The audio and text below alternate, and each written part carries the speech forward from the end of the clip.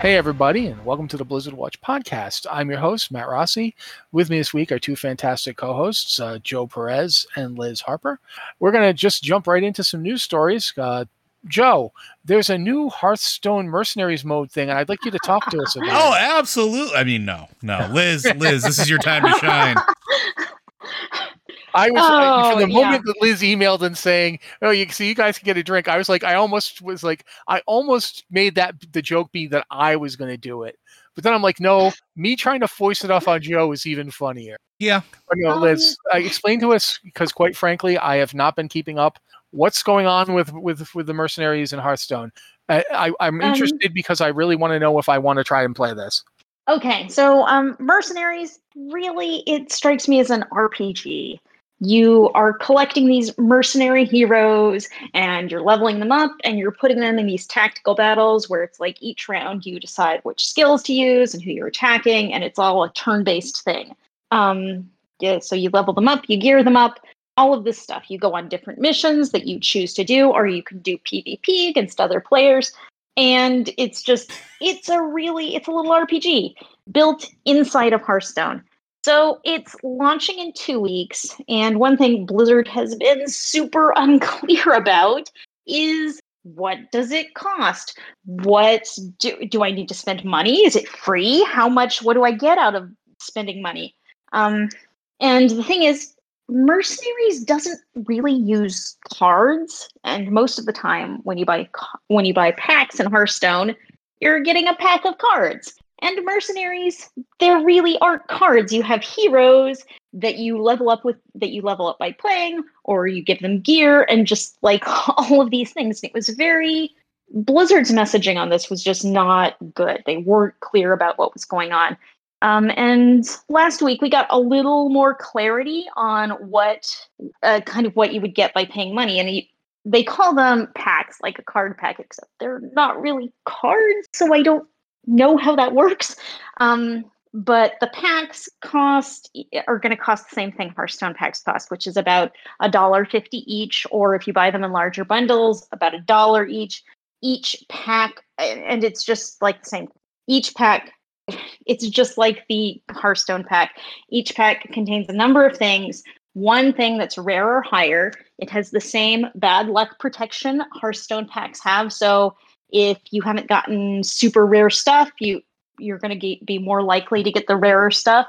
And over, X number of packs, you're going to get, one legendary or epic or whatever. But like the packs can contain heroes, your mercenary heroes, or they can contain alternate skins for those heroes, or they can contain coins, which you can use to buy things, I believe, and they can contain gear. So it's like, but you're going to have, just by playing through the intro, you're going to have a team that you can play with. You don't need to spend gold. And I think that's kind of the biggest problem, is because we don't have the game yet. It's just not really clear how important it is to have these packs. And even now that we kind of have a better look at what's in these packs, it's still not really clear because we haven't gotten our hands on the game and we don't know how important any of these things are. So yeah, it's going to be released in about 2 weeks, middle of October.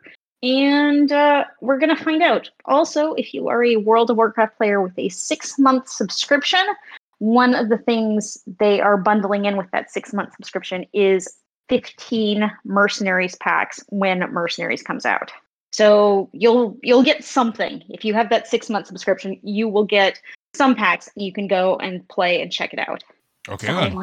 I really legitimately don't know what to say to that, because I'm not gonna lie, I have barely looked at Hearthstone since the last time we had a guest on to talk about Hearthstone, which I think was when I want to say it was Red. Was it Red that came on to talk about it? Yeah, it was Red. Yeah, I think so. So like it's been a while, and I don't know, like it just seems like this is kind of confusing to what they're trying to do. So like I don't feel very good about it. I think the most confusing thing about Hearthstone Mercenaries is that it is part of Hearthstone when it is something completely different from Hearthstone. Yeah. Like I was saying, there aren't any cards. You have mercenary heroes and gear and stuff, but there are not cards. It is no longer a card game. Exactly. It's a little RPG that they've built inside of Hearthstone. And I think calling it Hearthstone is kind of confusing, really. Yeah, I can see that because I'll be up front. After hearing you explain it, I felt more confused about what it was. Right? But at the same time, I do think it sounds interesting and it's an interesting departure. So I am still interested in it. Like I might pick it up just because if it is mostly an RP, if it basically is just a stripped down tactical RPG, then I could probably play it.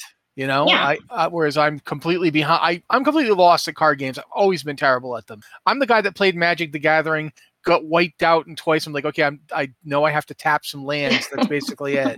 So yeah, I'm interested. I am interested in finding out what this ends up being like. But speaking of stuff coming out, we talked about it a little bit in the pre-show, but we'll talk about it now too because it's the site and that's our job. Diablo 2 Resurrected came out last week. I don't know how many people have picked this game up. I have not been paying attention to stuff like that. But I'll tell you one thing. Just in terms of like Blizzard's track record of putting out remastered versions of their games, this is now the gold standard. This is the best one they've ever done by a huge margin. Yep. The best previously was the StarCraft one, the original StarCraft refurb, which was bare bones. I mean, it worked. It looked good, but it was basically just bare bones refurb. This one, I think it is pretty obvious that they looked at the way that they fell down on Warcraft 3 Reforged and realized, oh, people really wanted this. They didn't want what we did. We didn't tell them what we were doing, and so they got the impression it was going to be this. Well, this time we'd better make it this. And that's what this is. It is exactly the same gameplay. Like there is no difference. I can't think of anything. That's not true. Automatic gold pickup. Yeah, but that's not gameplay. That's stuff like that eases up. But I'm talking about when you go out and you play your character. Like when you are using your abilities and hitting things, when you're killing things, it plays the same. You're totally right about the stash being in. There's a lot of quality of life stuff. Yeah. Yeah, but it isn't. It never feels like what am I doing that says it's Diablo 2, but it's not. I have yet to have that experience. I would agree. Maybe it is for other people. I know, Liz, you're playing as Amazon. Yep. I feel there is absolutely no mystery to what I'm playing. Yeah. Of course, a paladin. We all knew this. No, that's a lie. It's a bold-faced lie. Everybody knows. Joe, what are you playing? What do you think I'm playing? I'm curious. Yeah, 100%. Yeah. Yeah, I'm playing. So, I'm trying to remember how to play Fury Druid. Yeah. So none of us are the kind of people who like to go into wild alternate character, excursions while playing Diablo 2. We have a comfort zone and we like it. Okay. But that actually makes this really challenging as a design thing because you need people to feel when you pick up Diablo 2 Resurrected, you need to feel like you are playing the same character, the same classes. It needs to feel like the same game. And I think that they absolutely wrecked that. They did amazing on that. And at the same time, though, it is so much prettier. And the fact that it is running the original, it's running on the original Diablo 2. Yeah. And yet it looks so much nicer. Like what was it? I think it was you or Corey, Liz, who pointed out to me. It's like, oh yeah, and there's a decapitated guy over here in this place. I'm like, I didn't know that was a decapitated guy. It's like I couldn't tell what that lump was. Now, yeah, there he is, nice and dead. There's his head. It's over there. Yeah, I can see that now. Maybe I didn't want to. But so yeah, it is. So I'm gonna let you guys go on a bit about it before we move on to something else. Which one of you wants to go first? Let Liz go. I think one of the most interesting things is actually that you can press a button and go back to the original Diablo 2 graphics. Mm-hmm. And then you just press the button and go back and you can just like go back and forth repeatedly thinking like, wow, did we ever play something that was just like my character is like 20 pixels maybe? And it's just wild to be able to do that switch back and forth and just see like, whoa. Because they are very much the same and very much different at the same time. And I think they've done a really good job of capturing the original experience, but making it better and making it prettier and making it just smoother. but not changing a lot of things, just kind of smoothing out a few things. Yeah, I mean, I think we talk about it kind of as a joke sometimes when talking about World of Warcraft Classic, the whole some changes thing. But I think that really worked out here. Like, they made some changes, very few, but some. Like the whole graphical overhaul, of course, and the new cinematics, which are just astonishing. But the fact that they put in the stash, the fact that they put in Xbox, they put in controller support because they're putting it on consoles. But the controller support's there for the PC version as well. Mm-hmm. I don't know if the original Diablo 2 had any kind of controller support. I don't think it did. No, it didn't. It did not. Yeah, but I've been playing it with my controller. Which is funny because Diablo 1 did. Yeah, it did. I know, because I played that on a controller. I've been playing Diablo 2 on a controller on my PC. Yeah, and I've been hearing from a lot of people that's very, very good. Like, I'm impressed with here. It's better than playing with a mouse. I will say Go ahead, Liz. I'm sorry. I've purely been playing on console. I've been playing on PlayStation. I didn't even pick it up for PC.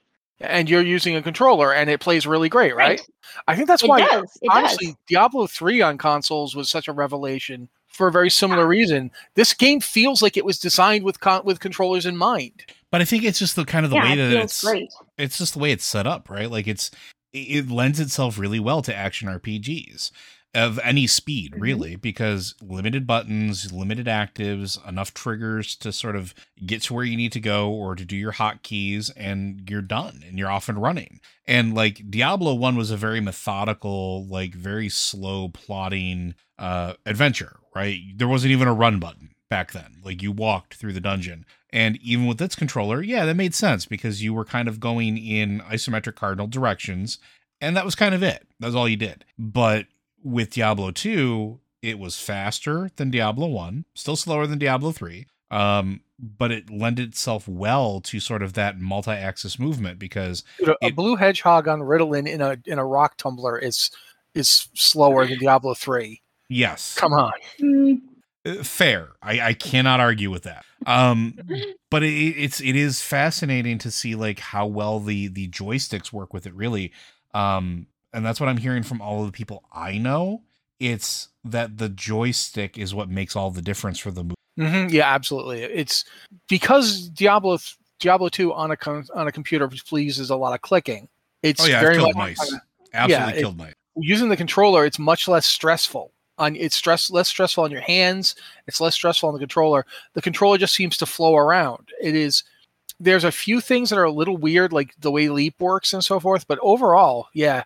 And in terms of like the encounter design, this is something I wanted to talk about for a while, because whilst I am on paper as thinking Diablo 3 is the superior game, and I still think that, I did miss the encounter design of Diablo 2.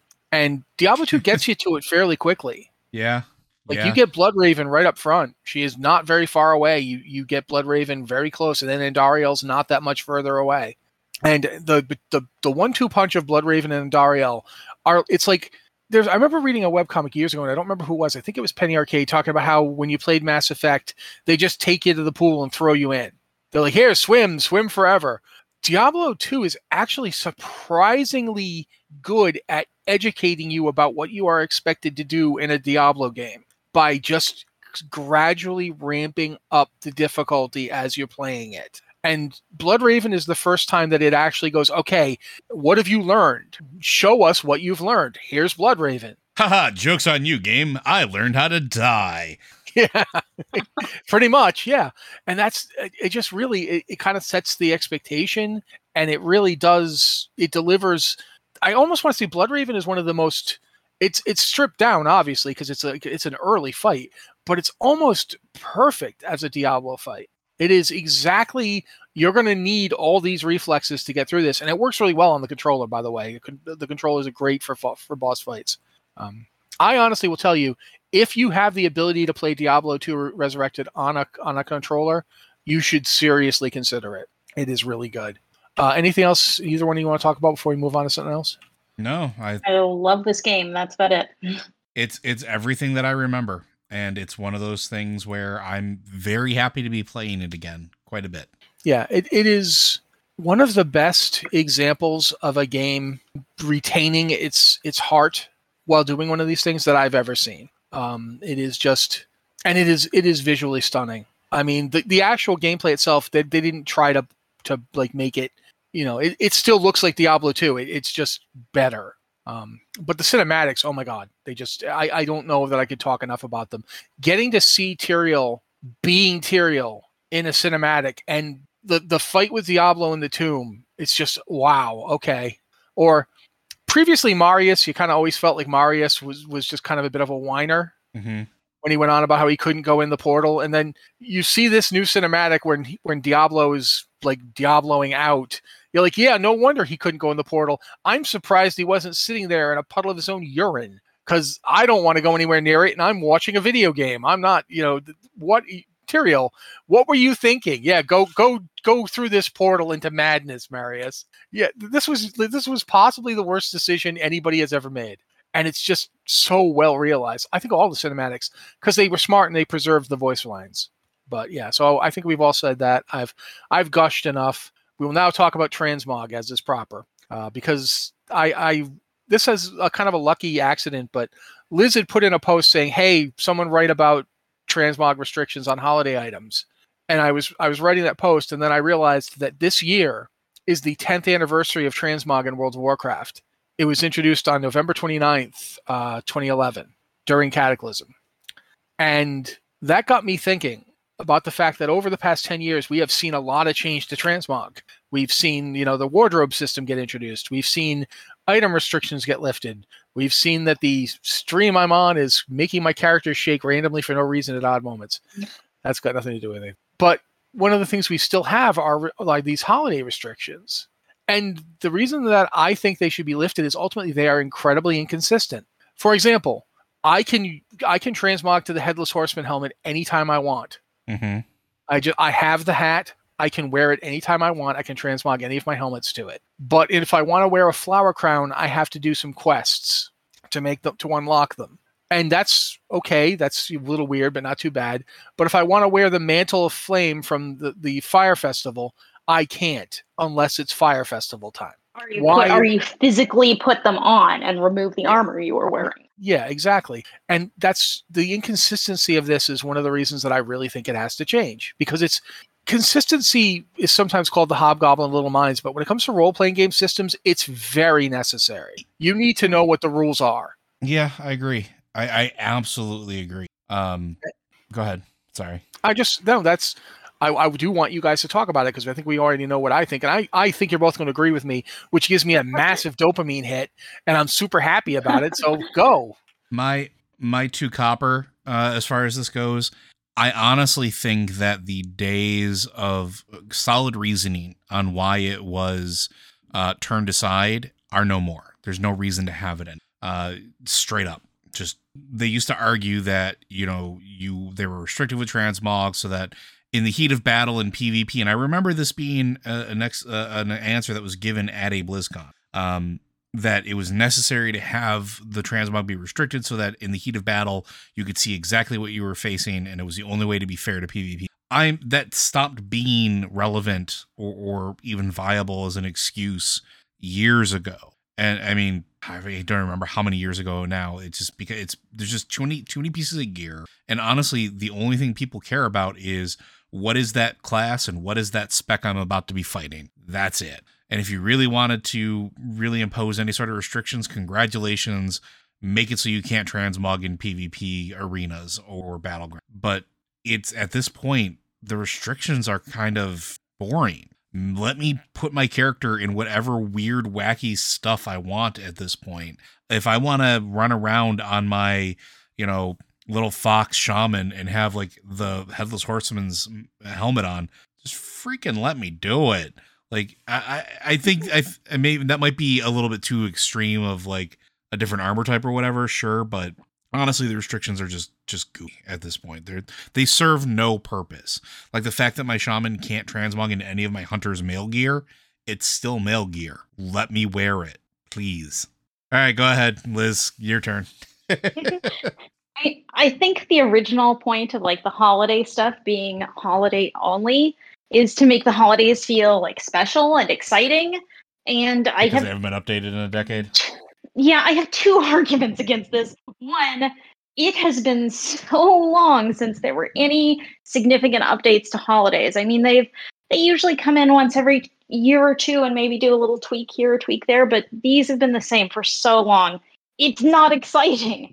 It's not exciting to have a holiday where it's like, okay, the most exciting thing about this holiday is you can transmog these fiery shoulders. That's not fun. It's not fun. This does not add fun to the holiday, and it takes fun away from the rest of the year. And I don't think that's necessary. And then, as Matt said, the rules are so inconsistent that it's like you need a rule book to understand what you can do here. Like, I can transmog the ruby sunglasses now. You didn't used to be able to transmog those for whatever reason, but now you can transmog them. But there are the bronze tinted sunglasses that are associated with the anniversary event that you can only transmog during the anniversary event. So why is any of this? Yeah, if you're going to have... So I think all the... Yeah, I absolutely agree with you there. I think all of the logic that was originally behind it doesn't work as well as it used to.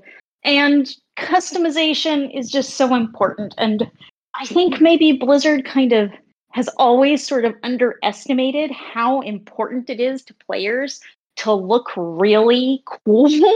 Like, if I go into a fight and have to equip a new piece of armor and it doesn't match my transmog, it's like, nope, we got to stop. I got to pull out the yak. I got to change this because I can't look this bad. We've done that in the middle of a raid before. We absolutely have taken a transmog break. Yeah. I will put up right now. This is a reason I've said this. The best raid was always Throne of Thunder, because Throne of Thunder had a huge patch in the middle where I could get on my yak and everybody could transmog the gear they'd gotten up to that point. Just before we'd go in for the Twin Imperials, who are now called that, weren't called that at the time, but now they are. We would always stop, and everyone's like, "Does anyone have the transmog mount?" And obviously, I've done. Everyone would be like, "Yeah, Rossi does." I'd be like, "How do you guys know I have it?" "Oh, right, because I always get on it all the time." And I would pop it up and they would transmog. And that was, to me, it is very important. It is important enough that I will run out of I will run out of this raid right now. I will hearth if I have to get on my mount and transmog, and you all can summon me back. But I am not wearing this. This thing is atrocious. It does not match my gear. And I think I said it in the post. One of the things about transmog is that at this point, as much as they've added in a lot of new customization options, and those options are great, and I really support them, those options are often hidden by your gear. And transmog is the only way. Like right now, for instance, I'm currently standing around on beefy McShirtless Draenei, because why wouldn't you? Look at this dude. This dude is super ripped. I would wander around shirtless all the time if I was that ripped. Heck, I wander around shirtless all the time as it is, and I'm not that ripped. But in order to see my character, like if I had a cool tattoo, like a light forged with the cool tattoos, in order to see that, you have to transmog their chest plate off. Same with Nightborne. Yeah, with the Nightborne and their tattoos. There's a lot of customization options that were put in, like the facial scarring and all that.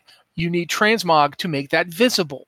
If you want, transmog is the keystone and the corner piece of customization in World of Warcraft, because what you're wearing is going to say as much about your character and what they look like as just them themselves.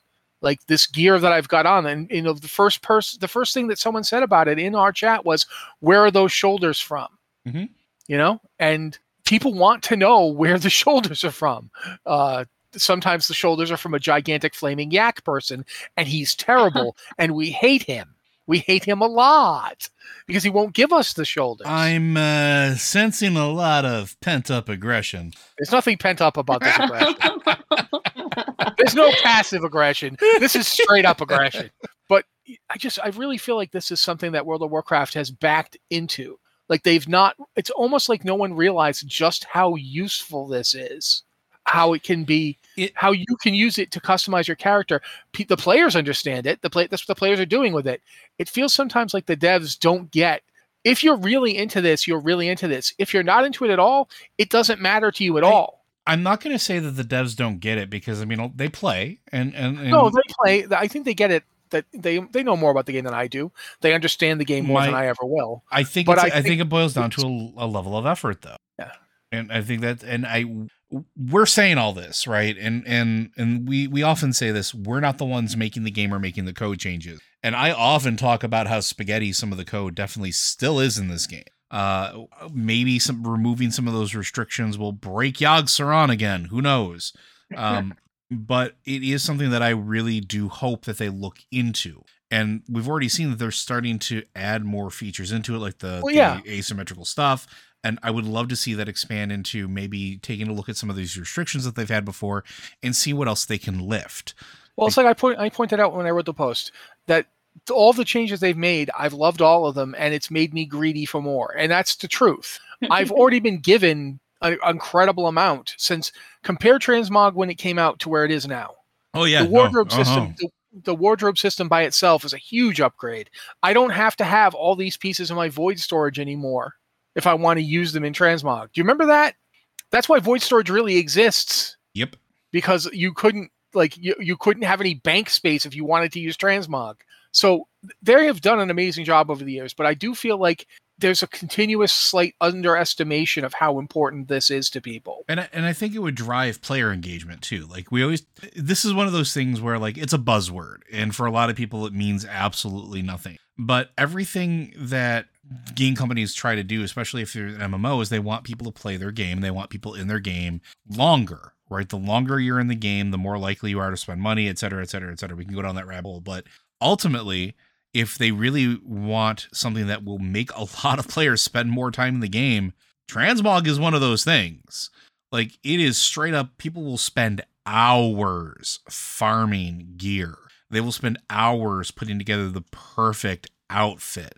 Cosmetic stuff in this game drives, in my opinion, way more player engagement than I think anybody really wants to admit. And I would love to see something that maybe acknowledges that with Transmog by doing some of this stuff, like lifting some of these restrictions and making it more viable for us to just kind of, we talked about in the pre-show, character creation is a big important thing. And World of Warcraft has some of the best character creation out there, and it keeps getting better as they add more customization. But once you're in the game, a lot of that cool customization is just gone. Like the tattoos, the little scars, and all the little things that like your character can't show because you just can't wear that one piece of gear that shows it off the right? So I don't know. Like, we've been talking about it for a while. We could probably have the entire show be nothing but Transmog, and it is Rossi sort of driving the bus. So no, I do want to add one note about Transmog, which is that I think part of the problem and why this has been like a long process to like get new options with Transmog, maybe it isn't so much that the devs don't understand how much we care about Transmog necessarily, but that wasn't the game they were planning to make when they started making World of Warcraft. This is a really cool RPG, and you're going to fight dragons and fight each other, and you're going to do all these cool things. And maybe they didn't expect people to like really get so attached to their characters and want to play dress up. Like, I can spend hours just playing dress up with my character. Look, I decided that this is going to be Barbie Horse Adventures, and I stand by my decision. Hey, it's Secrets of the Magic Crystal. Thank you very much. But I think, certainly a lot of dev efforts are like into making what they see as the core of the game. But there are these other things that have turned out to be really important to players that are maybe not core gameplay. And it's kind of been a struggle or a slow process to say, we want more of this. Well, I also think Joe's right in that there's also the not only is there the technical limitations, but there's also the fact that the game has finite resources. You can't make every cool thing you want. It's the runway thing. You only get so many things you can work on in a short period of time. And I've always said one of my favorite systems in the game is pet battles, which I don't play and have never played and have no interest in and can completely ignore. And that's why I love that system, because it is perfect in that it is designed exactly for the people that want to do it. And it costs people who don't want to do it absolutely nothing, except sometimes I'm forced to run a dungeon with my wife because a pet drops there. That's it. And that's my wife. That's not Blizzard. And that's the thing about Transmog. If you don't care about Transmog, nothing in Transmog affects you.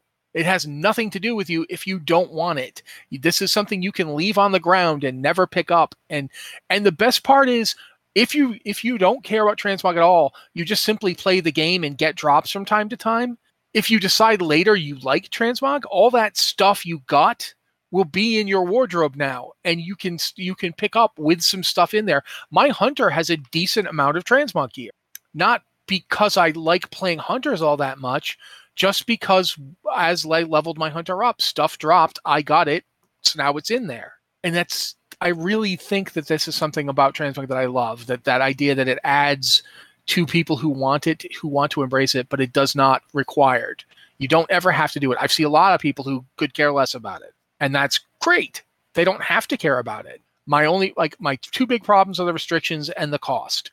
I feel like transmog is a gold sink, but it's only a gold sink for people who care about transmog, and that's a problem for me. But it's also gold sink, something we talked about in the pre-show about character creators not having great lighting all the time, and you not getting looks the way you think you're getting. Transmog is the same way. If you transmog, it's specific, like the lighting on your character when you're doing transmog is the lighting in the area, or a slightly modified version of that lighting. So sometimes you transmog and then you get out into like a brightly lit area and you're like, oh no. And you run right back and spend another 500 gold fixing your mistakes. I would absolutely pretend that that's not true in my case, except that everybody who knows me would think, oh, Rossi, what about that time that you stopped the raid 3 times because you didn't like the way your weapon looked in this lighting? And I'd be like, you're right. But we should probably move on to the least happy news thing of the day. I actually wasn't even sure I wanted to talk about it, but I kind of do now. So, all right. Here's the basics. The Activision Blizzard lawsuit, I don't even know. It's beyond that at this point. It's multiple lawsuits. It's all over the place. The workplace harassment issues have continued. The management still has not addressed the employee concerns in any way, shape, or form. I think we're up to 64 days. Something like that. Yeah. We're in the 2-month range. Well, you did a post on the 20th, I think, saying it had been like 54 days or something. And it's been 8 days since. So I think 62. All right. But I think yesterday or the day before, Activision Blizzard reached a $18 million settlement with the U.S. government's Equal Employment Opportunity Commission. And as I think I saw several people say on Twitter and in other places, $18 million for Activision Blizzard is like, I think, 9 hours of profit generation. It is literally just 9 hours of that company's existence has, and that's what the fine is. That's what the settlement they have negotiated is. It's not a fine. It's an $18 million fund for the employees. It's a settlement. It's not a fine. No, it's not a fine. It is a settlement. That's why I said settlement. They're in order to settle the case, they are creating this fund, and the fund is underwhelming. Like I said, $18 million for AB it's like if someone was punishing you for something you'd done, if you were like agreeing, okay, yeah, I did wrong and I'm going to fix it, and the equivalent of like 9 hours of community service. It's worse the more you read about it too, because like it's not just like 18 million for like recent complaints or anything like that. This is a fund which ultimately goes to pennies for I think 16 all employees from 2016 on that have experienced anything are eligible for the fund. So like this is nothing. It's I'm insulted on behalf of the people that have to go through this stuff, because 18 million sounds like a really big number, but if you break it down, this is just the tiniest portion of what Activision Blizzard makes. Yeah. And when you spread that out over every employee who might have dealt with sexual harassment and discrimination and everything else, that's not going to be a lot. I think I read a number earlier that said if you are an individual making $50,000 a year, that the settlement Activision Blizzard is setting up would be the equivalent of you getting $100. Yep. And not only that, so this is like a minuscule amount of money for them. This is like when you get your Christmas bonus and it's like a $10 Starbucks card. to give you guys an idea too, like, and this is a number that was thrown around, but it is relevant. Bobby Kotick, who is named in these lawsuits, Mike, is on course to take home $154 million bonus. 154 million. Employees are getting 18 million. We harp on it, but this is not fair. This isn't even close to fair. And we knew that it wasn't going to be fair going into it, but it's just appalling. And the other thing too is I'm seeing notifications from people who are getting the forms to get their settlement out of that fund. You have to sign away your right to grievance. So if you accept the money from the fund, well, you accept that that's good enough apology for you, and you can't pursue anything else for anything that happened to you previously. And I don't know if that includes anything going forward, but at least all the previous stuff, you wipe your hands of it because you got the equivalent of $100 bonus check. Like that is important. I think it is important to note that this does not settle their lawsuit with the state of California. It doesn't settle the SEC either. Yeah. It doesn't deal with the SEC stuff, and it doesn't deal with their the lawsuit from the stockholders. They still have a lot of legal problems to work through that may hopefully result in some kind of redress for employees that is less underwhelming. And hopefully doesn't have them trying to sign away their right to pursue legal means. Yeah, let's be upfront. This is a standard thing that companies do. Mm-hmm. Is they put out what sounds like a reasonably like a large settlement until you actually break it all down, and they use it to basically immunize themselves against further meaningful steps. This is almost like, in terms of what this is attempting to do, they are attempting to inoculate themselves against future damage. They're taking a hit now. It's an extremely small hit. It is, like I said before, there's a reason I made this point. This is the equivalent of 9 hours of operation for Activision Blizzard. Mm-hmm. This is like a work day for the company. They're putting aside one work day to try and not cover up more, because cover up they've already done the cover up. The cover up has already happened and failed. This is their attempt to cover their own butts by doing this. And I understand that that's how capitalism works. I understand that that's how boards of directors operate, but it is insufficient. And that's why we're bringing it up again. And we know we've been bringing this up every show. We get it. We're tired of talking about it, but we're going to keep doing it. It is, if this settlement were $180 million, it would be insufficient because it wouldn't address the issue. It's an attempt to buy your way out of it. Now, it doesn't fix that people, women and people of various oppressed and minority communities aren't getting treated fairly as employees.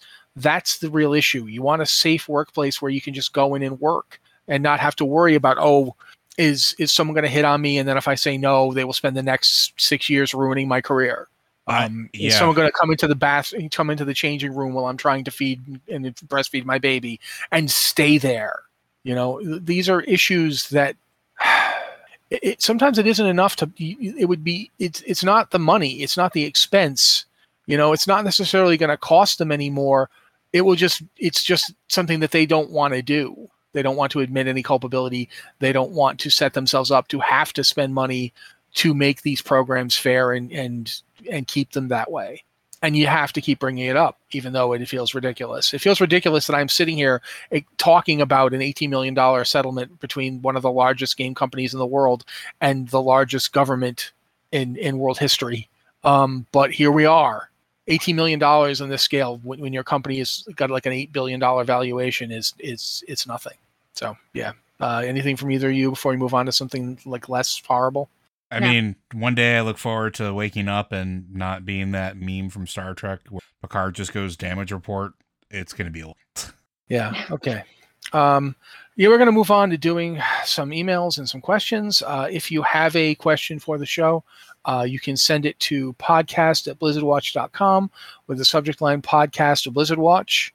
Or you can hit our Discord. We've got the Patron Q&A podcast questions channel, which, if you're a patron, you can ask a question there and we look at them first because that's the deal we made with you guys. That's the way we like to thank you for supporting the site and all we do here. But if you're not a patron, because, let's face it, we're living in that dog in the fiery room meme at every moment of our lives saying, yeah, this is fine.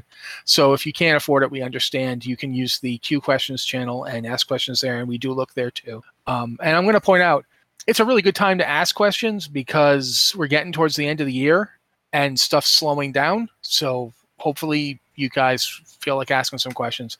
The first question I want Joe to read, and I want you to read the part up front, Joe. I refuse. Very well. Then I will read it for you in your voice. I can't do your. I was gonna say. Okay, so for Blizzard Watch, Joe, keep your hands off. I didn't touch it. Hey all, is there anything new in Brewfest this year? I finished it 5 years ago and have no reason to go back. Thank you, Suggle Kitten. I don't think there is. No, Nope. there isn't. I think they just every year they just upgrade the trinkets to being like okay ones. That's basically it. Yeah. We were talking about this with the transmog thing. This is an example of content that, the trade-off is if you update it too often, you're wasting resources. If you don't update it enough, no one wants to do it anymore. Yeah. Yeah. They updated it a few years ago when Dark Iron Dwarves became an allied race. They think they changed some of the stuff there because now you're allies with these people that you were previously fighting, and that was kind of the point of the holiday. But it wasn't like an overhaul or anything, so it's getting kind of stale. Yeah, I mean, I remember. I think we're going back to like 6 or 7 years ago. It's Mists of Pandaria time when I got the Kodo on my Alliance characters, the Brewfest Kodo, and I was super excited. And that was the last time I ever did it because there's nothing for me now. And yeah, that's how these things work from time to time. Maybe I should just be grateful that I don't have to go back. But at the same time, it does feel weird to me that it's like people are like, hey, can you come tank this Brewfest? And it's like, it's not me doing it because I want to. It's me being a friend. It's me being helping them out because they want to just run it and get it over with and not wait in a queue for half an hour. I mean, it also feels a little weird because I remember like looking forward to the holidays because, getting the mount or doing the fun things. Nothing makes me feel quite as old in this game as realizing how much the holidays haven't changed because they used to be cool. And I remember when they added them and, they were brand new and shiny and they're just kind of not anymore. I've done them all. I've done everything for all of them. I have given up on the mounts for most of them. Yeah. So it's like, there's really no reason to go back. I mean, and I understand it's a lot of work. It's a lot of work to keep updating holidays or putting new holidays in or things like that. But even then, it's just a little sad to me that it's not as shiny as it once was. My advice to you is if you finished it 5 years ago, I can't think of any reason to go back to Brewfest. Liz? I can't think of any reason to go back either. I mean, we talked a few weeks ago about how making little changes to the world as the game progresses, even if it's like, okay, this NPC is walking down a different street now, or they have some little chats over here. Even doing something like that could make the world feel more lively and like it's progressing. And even some little changes every year to kind of freshen this up and dust it off and make it look like part of the game world today rather than part of the game world 5 or 10 years ago, that'd make it feel more lively. And it's a shame that we don't have that. But I do get that there are probably better things to spend developer resources on, but also these feel like a whole lot of nothing at this point. Yeah, I agree. So I guess we move on to the next one. Liz, since I made Joe read that first one for obvious reasons, Joe. I have no idea what you're talking about. He stole a question for Lore Watch that was supposed to be for this show. After how many times you've stolen questions from Lore Watch for this one? Anyway, that doesn't Liz. count. It's only important when you do it. Liz, if you don't mind. So should I read the lead into this one as well? Because this one is also kind of rude. Yeah, go for it. Magnificent ones and Rossi, I guess.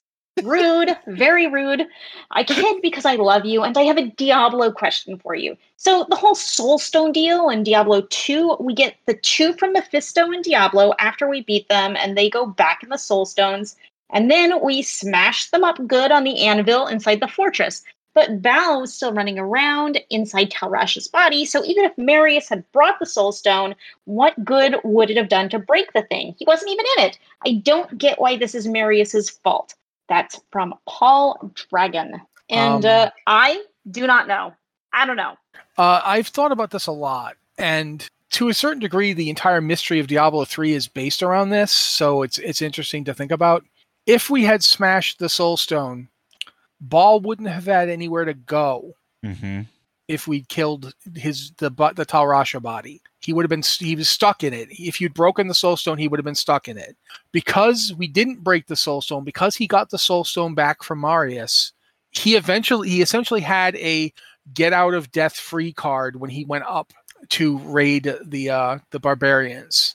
And as a result of that, for all we know, some barbarian hero might have killed him, and then he just would have gotten the next guy, much like Diablo did. Remember that Diablo got killed, Alberic's body died, it reverted back to Alberic, and then the Soulstone reached out and convinced Aiden that it would be a good idea to jam that thing in his forehead.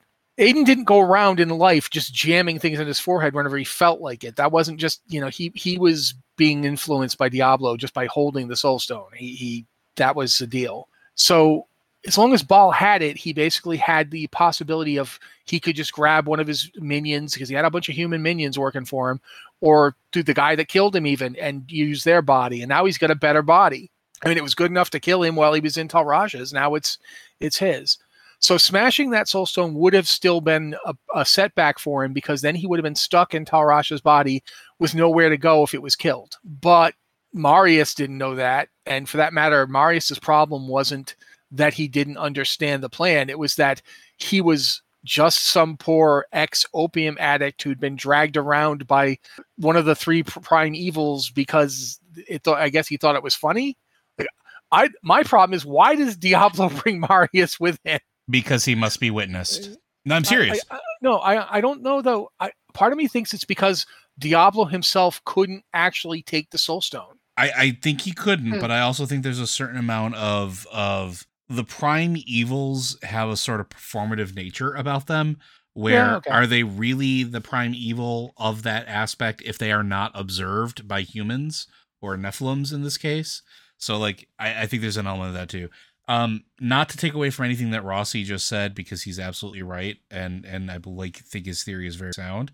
But I'm going to self-promote, because that's what we can do here. I'm currently working on a list of all of our Diablo Lore Watch episodes, which would be a fantastic way for you to learn specifically about Soulstones, because we have an episode about that, actually, episode 179, where Rossi talks at length about the entire story of the Soulstones themselves.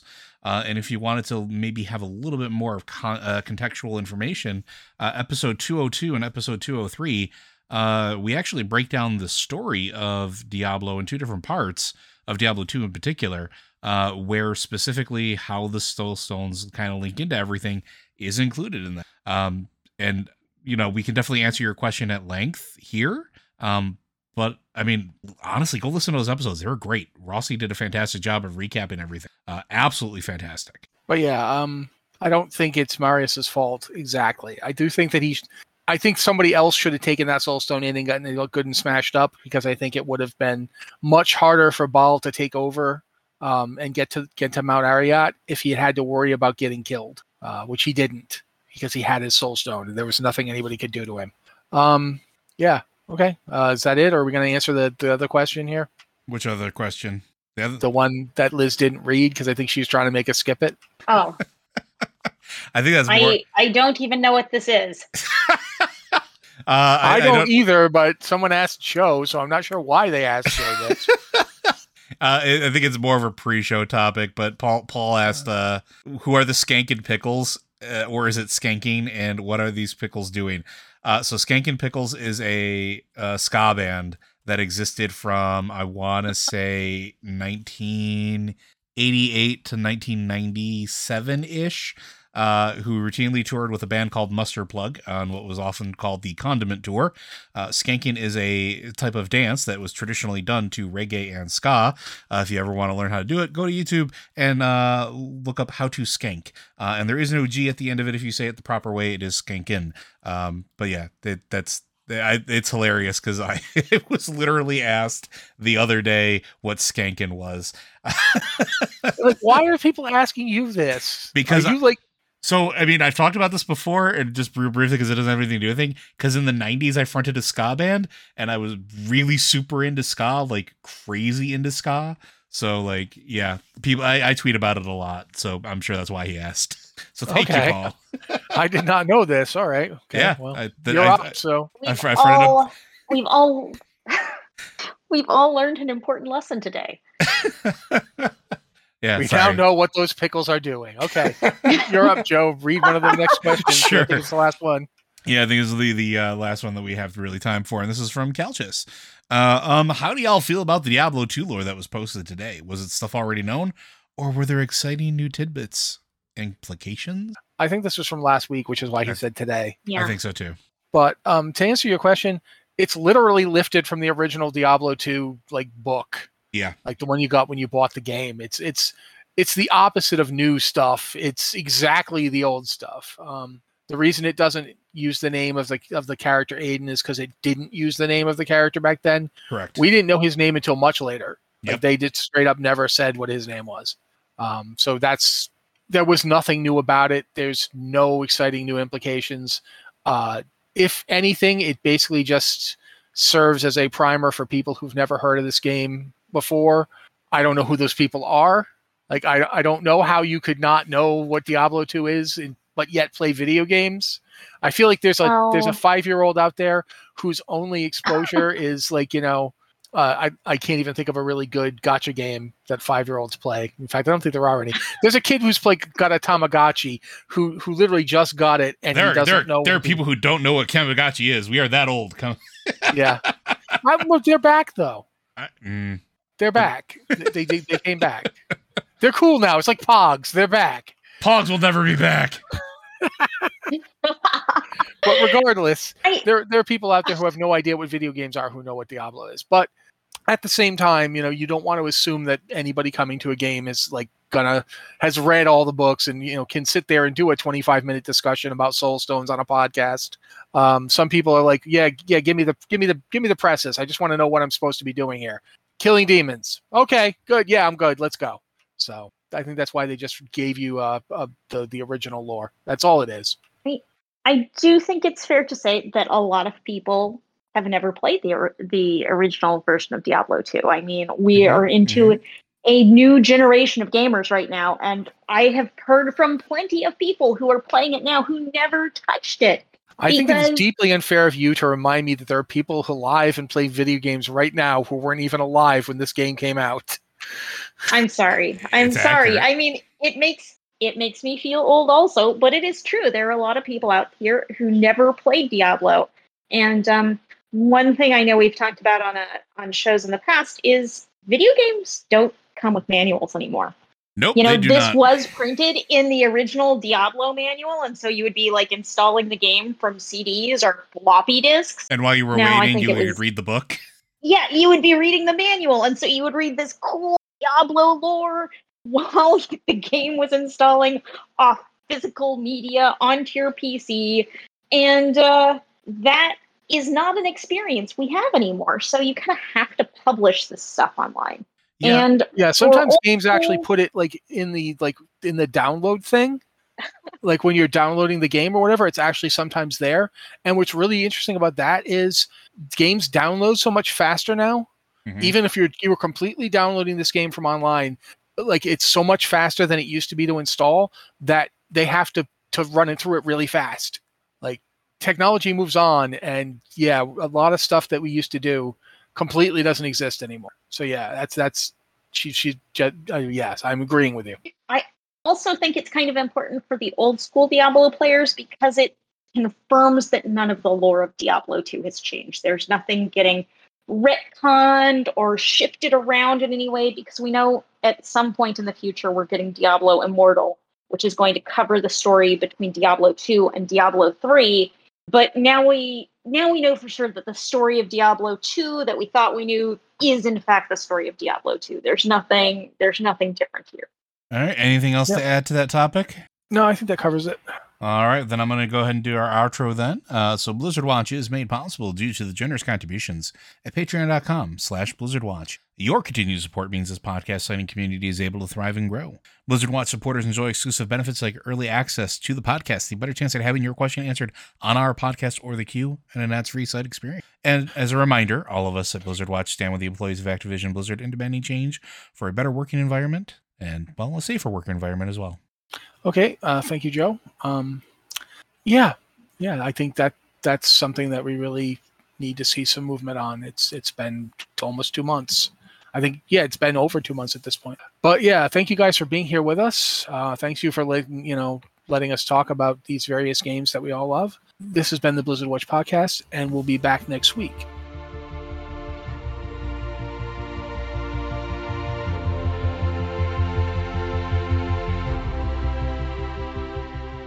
And those pickles be skanking.